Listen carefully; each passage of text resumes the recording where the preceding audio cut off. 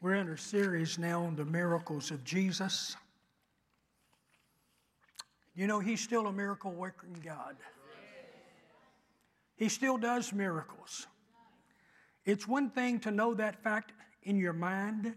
It's another thing to know it, really believe it, and experience it.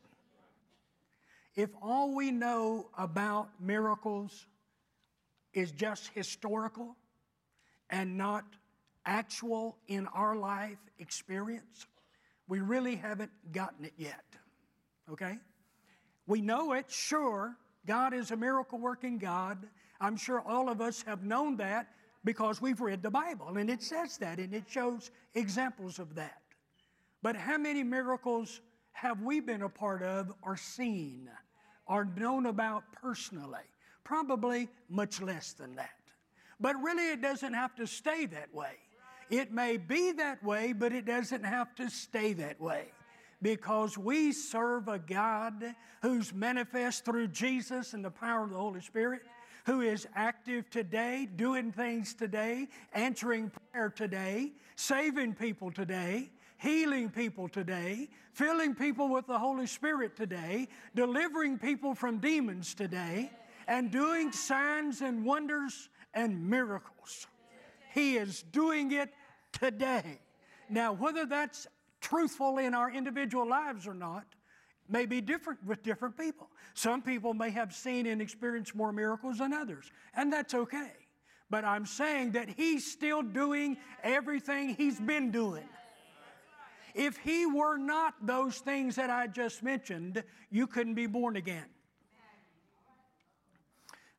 Personally, my belief is the new birth is the greatest miracle of all human miracles. Because all the rest are dependent to some degree upon His work in the cross. And next week we're going to talk about the resurrection. Man, what a miracle. I mean, people get restored to life now, but that's different than a resurrection. Those are two different things. Kind of similar, but different. One is restoration to life and the person dies again. Resurrection, you have an immortal body. You don't die again. That's great. That's fantastic. But if you're lost in sin and you're spiritually dead and you hear the gospel message and you receive that gospel message as truth and you act on it positively, you get a miracle. Because what was dead and blind on the inside now has life in sight. And what you couldn't believe before, now you can believe. Thank God. That's a miracle. So if you're born again, whether you know it or not, you've experienced at least one miracle. Let me say that again. If you're born again, whether you know it or not, you have experienced at least one miracle. I want to start off by reading a passage in Matthew chapter 4 before I actually get to my main text. Matthew chapter 4, verse 23 and 24. I want you to see the ministry of Jesus, how it was fourfold. The Bible said, and Jesus went about all Galilee, teaching in their synagogues, preaching the gospel of the kingdom, healing all kinds of disease among the people. Then His fame went throughout all Syria, and they brought to Him all sick people who were afflicted with various diseases and torments, and those who were demonized, epileptics, paralytics, and He healed them. The fourfold ministry of Jesus is the ministry the church has today. We got assigned to us the same ministry that He had. Now, it's not self-generated, thank God. He took His ministry and has given us to individuals, to the church, to the body of Christ. Teaching, preaching, healing the sick, and delivering the demonized. You know, when He sent out the 72, I believe it's, Luke 10 is one place, and then again in Matthew. When He sent them out, He told them to do those things. Preach the gospel of the kingdom. When He gave the Great Commission, go, make disciples, preach Jesus, water baptize them, teach them everything I've commanded you. See, we have assigned to us that same ministry. Anything less than that is subpar. Hello? Anything less than that is subpar. We're not ascending spiritually until we start doing what He assigned for us to do. And then we build on that and go even further with His plan.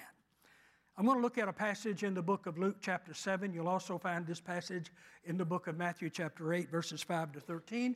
But the first 10 verses of Luke chapter 7 gives us some information that you don't find in Matthew. And I know there are critics out there in the higher criticism theological thought realm that say, well, that must prove then the Bible's not reliable because in one book it says it this way, in another book it says it that way. Well, different writers wrote from different perspectives based on the information that they had. And I really like Matthew because he's rather straightforward. He don't add in some things. But if I want to see the bigger picture, then I need to read Luke because he says some things that Matthew doesn't say. So we'll be reading the text.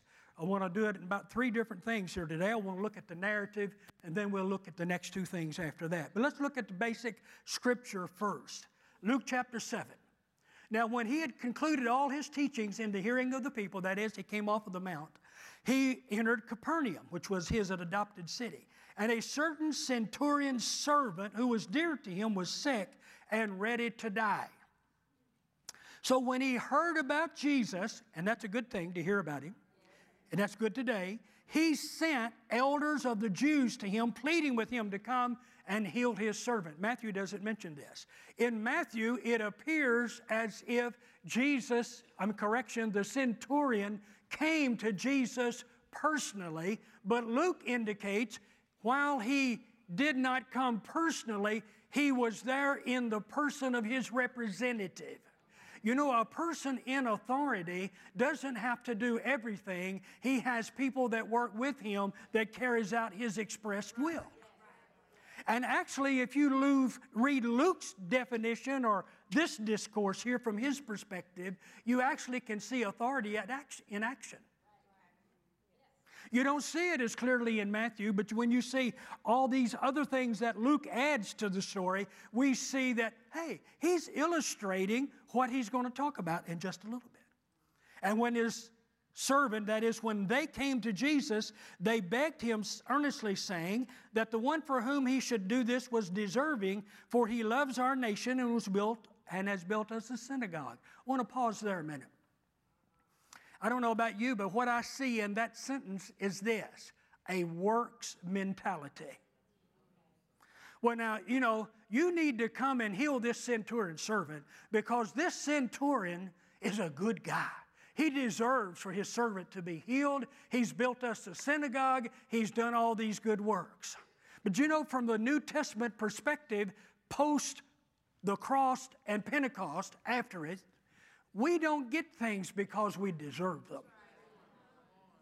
We get things that God has provided because He's gracious. He is loving. He is merciful. You and I don't deserve any good thing. But guess what? He provided it, and out of His grace, love, and mercy has given it. But now He didn't understand that. And even you'll find examples in the Gospels in various places, and even some over in Acts, talking about Dorcas, I believe, when she had died, and they were gathered there about her, and people were crying, and they were saying, "Oh, look at these beautiful garments that she has made," and they went on and on and on, as if that were deserving of being raised from the dead. No, those things didn't make her deserving of being raised from the dead. It was the fact of what Jesus had done that made her deserving of being raised from the dead. You see the point here. We need to understand that continuously. Most of us are so works-oriented, it's hard for us to get out of works and get into faith and trust God sometime. Then Jesus went with them. And when it was already not far from the house, the centurion sent friends to him, saying to him, listen to this, "Lord, do not trouble yourself, for I am not worthy that you should come under my roof. Therefore, I didn't even think myself worthy to come to you. But say the word, and my servant will be healed." I mean, this guy had more faith than some of the disciples did. He was a Roman centurion, like a captain over 100 men. He wasn't even under the old covenant plan and purpose. He was something totally outside of that. And yet, because he was a man under authority, he could recognize authority in Jesus when he heard about him, what he heard about Jesus. He could see that's a man of authority. When he speaks, things happen. So he must have some authority. Now let me tell you something about authority, even though that's not my topic, it is appropriate. If you want authority, you have to be under authority. We need to get that. If you want authority, if you want to speak and act authoritatively, you have to be under a greater authority than yourself.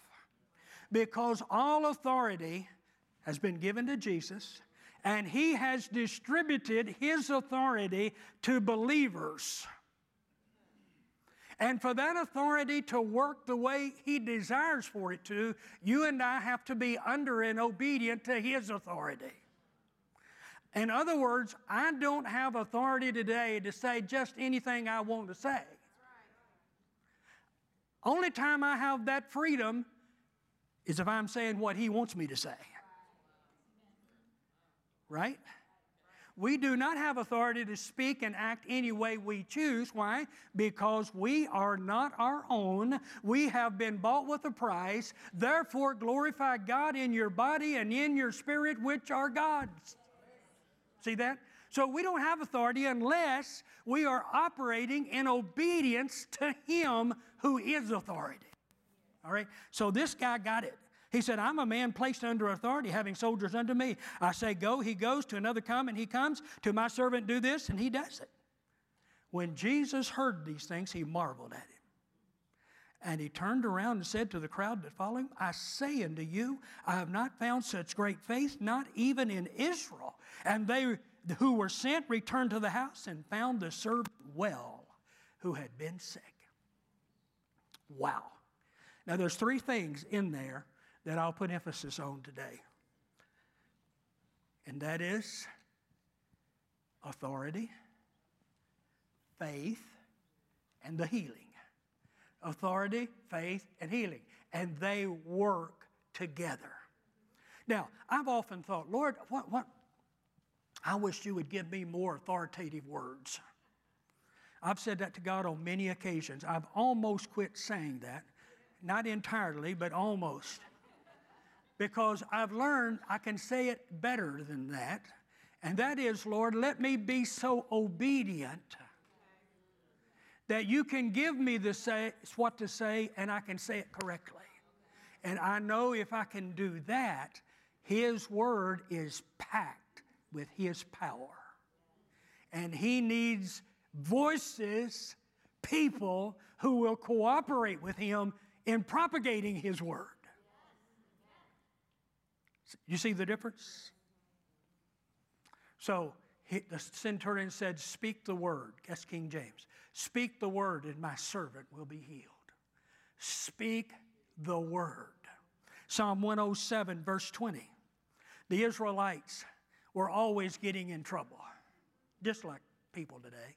They were always getting in trouble. And the enemy would come in and conquer them or put them under bondage, and they would cry out to God, and God would intervene. And it says in Psalm 107:20, and he sent his word and healed them and delivered them from their destructions. And then they would rejoice in that for a while. Pretty soon they'd kind of go cold and indifferent and back off of obeying God, and the same thing would happen again. And they would repent, and God would send his word and heal them and deliver them. The word of God is powerful. I said the word of God is powerful. I mean this scripture, and I mean this scripture anointed by the Holy Spirit in your mouth. In your mouth. If you're a believer, you've been set apart. You've been sanctified.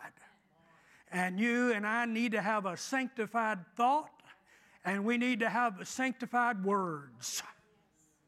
And if you and I speak those words from God in agreement, obviously, with His Word, because if it's not in agreement with His Word, we're not a servant under authority. And so our authority is limited to the degree that we are operating outside His Word and Spirit. Now, you need to think about that sentence I just said. It'll probably wake you up about 2 o'clock in the morning. We need to realize that we have authority as we obey His Word and His Spirit on the inside of us. Now, when Jesus speaks, things happen. In the book of Genesis chapter 1, about 10 times in that one chapter, it'll say this, and God said, or and then God said, and boom, something came. Let there be light. And what did it say next? And there was light. And God said, and you know how He said all those things and did all those things? In the person of the pre-incarnate Jesus Christ. Jesus was the one who spoke. The Father decreed, Jesus spoke, and the Spirit of God moved. The triune God was all involved. In the beginning was the Word, and the Word was with God, and the Word was God. All things were made by Him, and nothing was made that He didn't make. It was made by Him. Jesus was active in creation. He was the Word. 1 John 5:7, I believe it is. You have the Father, you have the Word, and you have the Spirit. That's the Godhead. And Jesus was there, a pre-incarnate appearance of Jesus. So Jesus speaks, and when He does, things happen. Let's look at another passage, John 6:63. It is the Spirit who gives life. The flesh profits nothing. The words I speak unto you, they're spirit and life. That's what Jesus said. He said, the words I speak are spirit and they're life. So if you and I want to see creative things happen, what do we need to do? We need to speak words that are spirit and that are full of life. His spirit and life makes dead things well, makes things come alive. His spirit and life makes dead things come alive. So if you feel dead on the inside, here's what you do. You start speaking the promises of God that relate. Because remember, His Word is full of life. His Word is full of life. Say it again. The Word of God is full of life. I've seen some miracles over the years. A few. But I'll tell you, the most powerful ones I have seen happen have been when I knew that I had a word from God to obey God in a specific way. And when I would do that exactly like I was told, miraculous things would happen. Now, set that aside for a minute, walk over here. There have been other times I have prayed and declared things simply because I believed from the Word of God that was needed and necessary and good.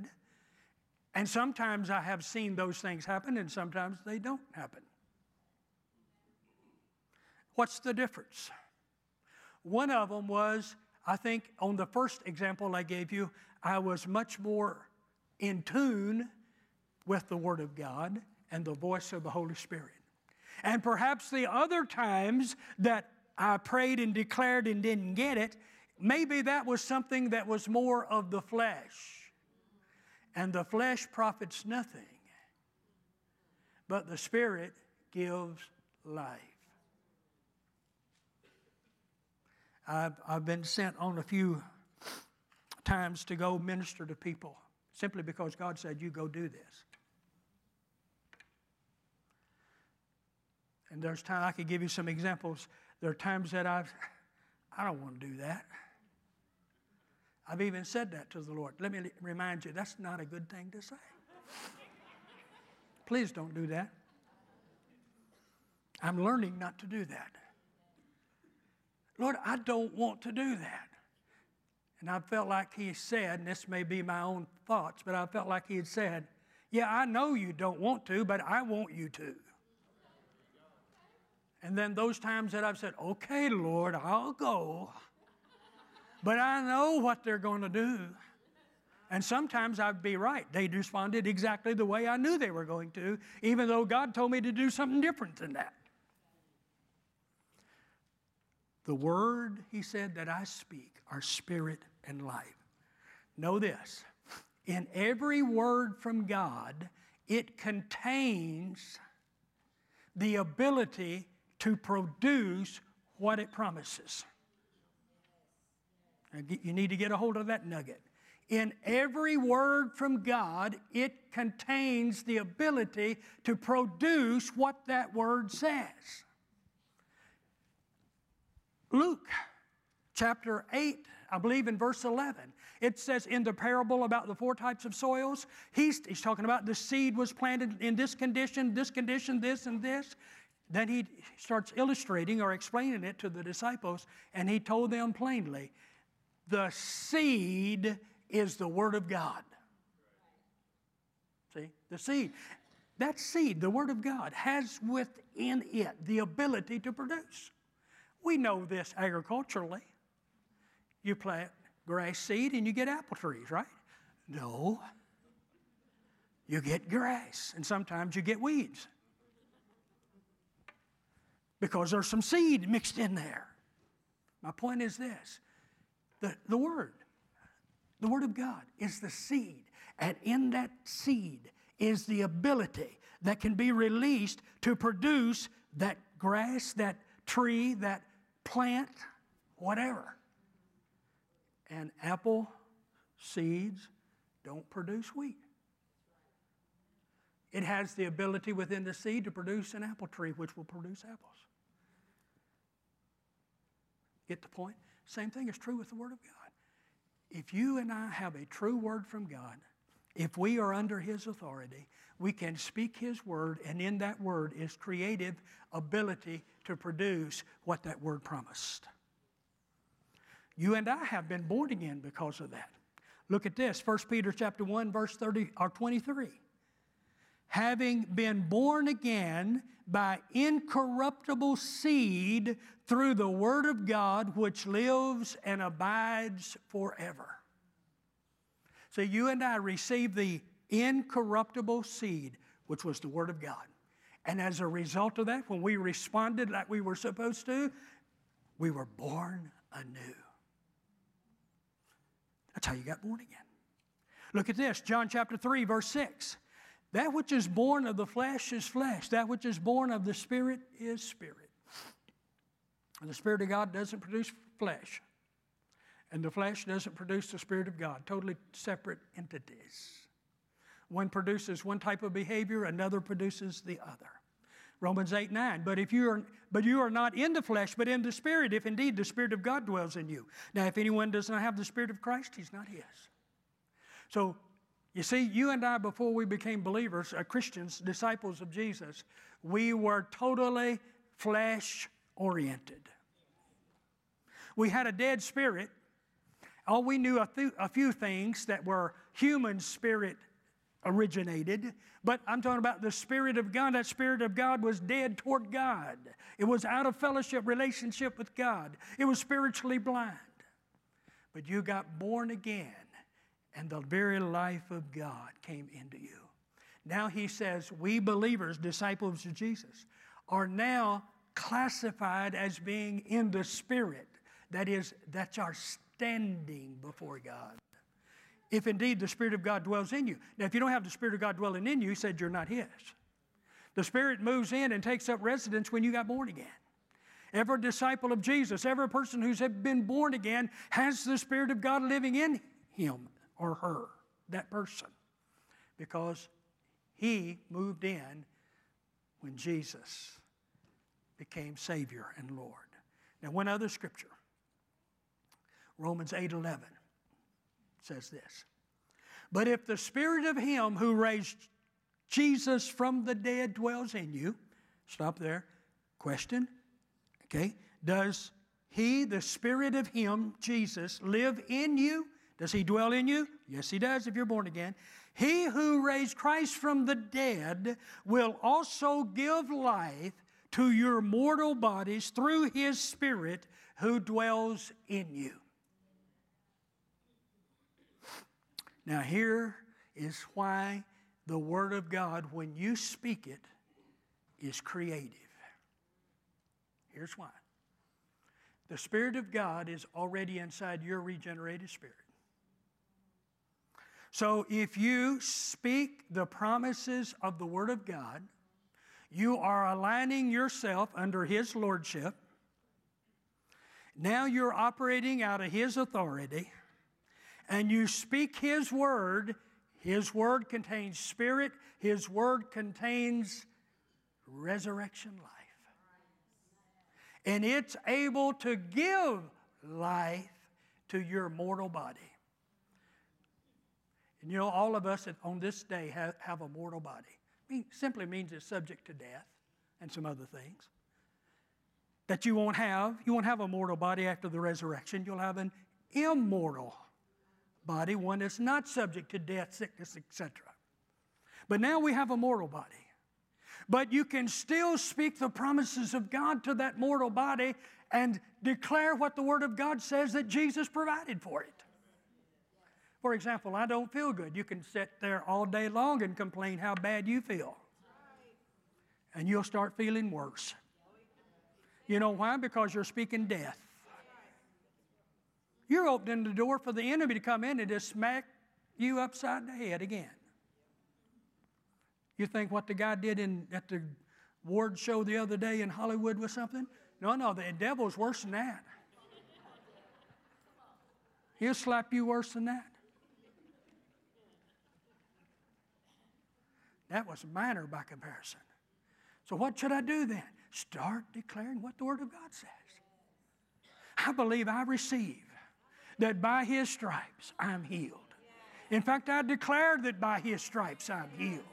Body, you're going to have to line up to the promise of the Word of God, because I'm not going to put up with this. In the name of Jesus, I am healed. I am well because of what Jesus did. And you start speaking like that, and guess what? You start speaking with authority, because His Word is authoritative.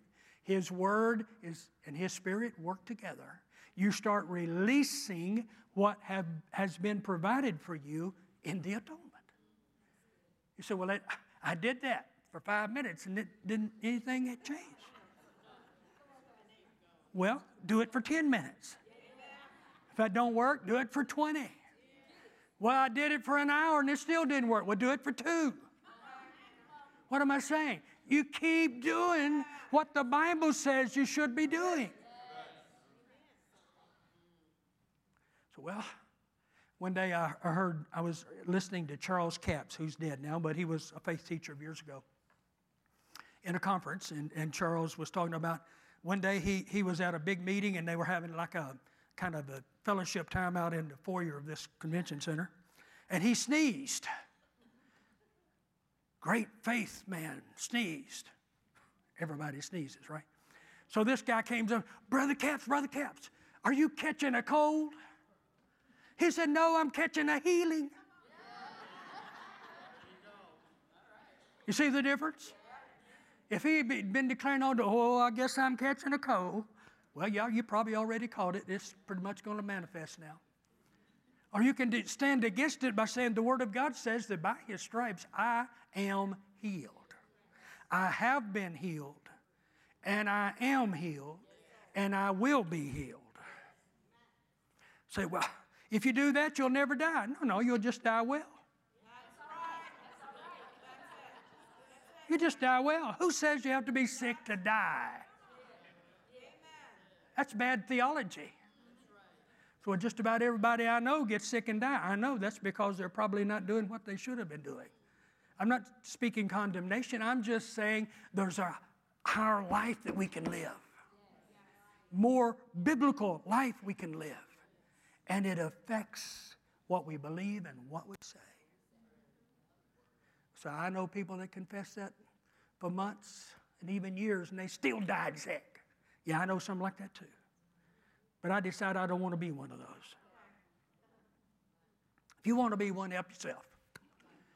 I decided I don't want to be one of those people. I decided that I want to die healthy.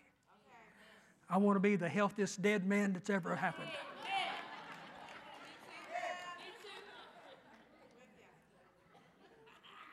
Because I've already signed the back of my driver's license that says when I get through with this body, somebody else can have it. So I want to present them with a healthy body they can use. If they want parts of it, they can have it. I don't care. I don't need it anymore. But I want to give them a healthy body. You say, well, that's kind of arrogant. No, I don't believe it really is. I believe that's what God has provided for us. Why? Because Jesus said it's finished. That redemption has been provided. It's finished. He's raised already from the dead. He's resurrected, seated at the right hand of the Father. But closer than that, He lives in you via the Holy Spirit. And that same Spirit that raised Him up will quicken your and my mortal body and give it life. Say, do you feel good every day? No, some days I feel better than others. So don't you feel sick every once in a while? It's very seldom. Why? Because I have decided I'm not going to put up with it. Because I don't really believe I have to. I've had some challenges, still have one every once in a while. But my point is, stand on the Word of God. Stand on the Word of God. Stand on the Word of God. Keep declaring what it says. Let it become so much a part of your life that you can hardly do without that promise in you. The ministry of Jesus was and is for both Jews and Gentiles. Jesus will not reject anyone who comes to Him with faith. His power is readily available today for any person who will accept Him. But we need to listen to the voice of the Spirit of God. Now let me throw out another little tidbit here. You know how Jesus operated perfectly in this? In the book of John chapter 5, and I believe it's verse 19 as well as verse 30, it says Jesus only did what He saw His Father do. That's why it worked perfectly in His life. He only did what He saw His Father do. And another passage in the Gospel of John where it's talking about the Holy Spirit, it says He only spoke what He heard. That is, the Spirit was speaking what He heard. That would be us. That will work in our life. The more that we see what has been promised and provided and act accordingly or in line with it, the greater success we will see in our ministries. Say, you get that? The more in line we are with the Word of God and the Holy Spirit, the will of the Father, we will see more and more success in doing what we've been assigned to do, which is make disciples to Jesus. And teach them, He said, everything that I've taught you. And He said, I will be with you till the consummation of the ages. It means He never leaves us nor forsakes us. He's with us in everything. Believe and speak the Word of God. Did you know that's exactly what you did when you got born again? Romans chapter 10, verse 9 and 10. That if you confess with your mouth the Lord Jesus and believe in your heart God has raised Him from the dead, you shall be saved. For with the heart man believes unto righteousness, and with the mouth confession is made unto salvation. Do you see both of those things in those verses? You believe, you speak. You believe, you speak. You believe, you speak.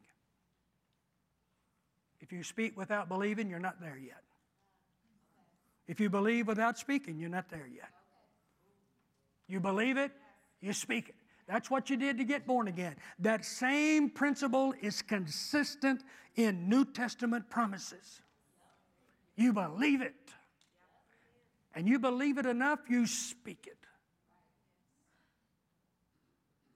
And if you do that, you're going to see it. You're going to experience it. So I want to experience it more. Okay, believe more. I'm talking about the promises of God. And speak them. So what if I don't get it? Keep doing it. Well, I prayed for them, and they died. Next. I've told this story here before, but John Osteen, whose son, Joel, pastors the largest church in the United States in that little city called Houston.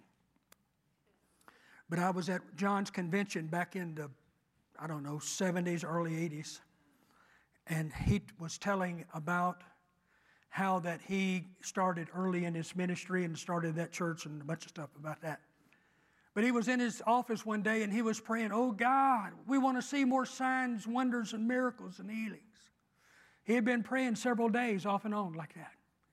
So one day he was in there, oh God, we want to see more signs, wonders, miracles, and healings.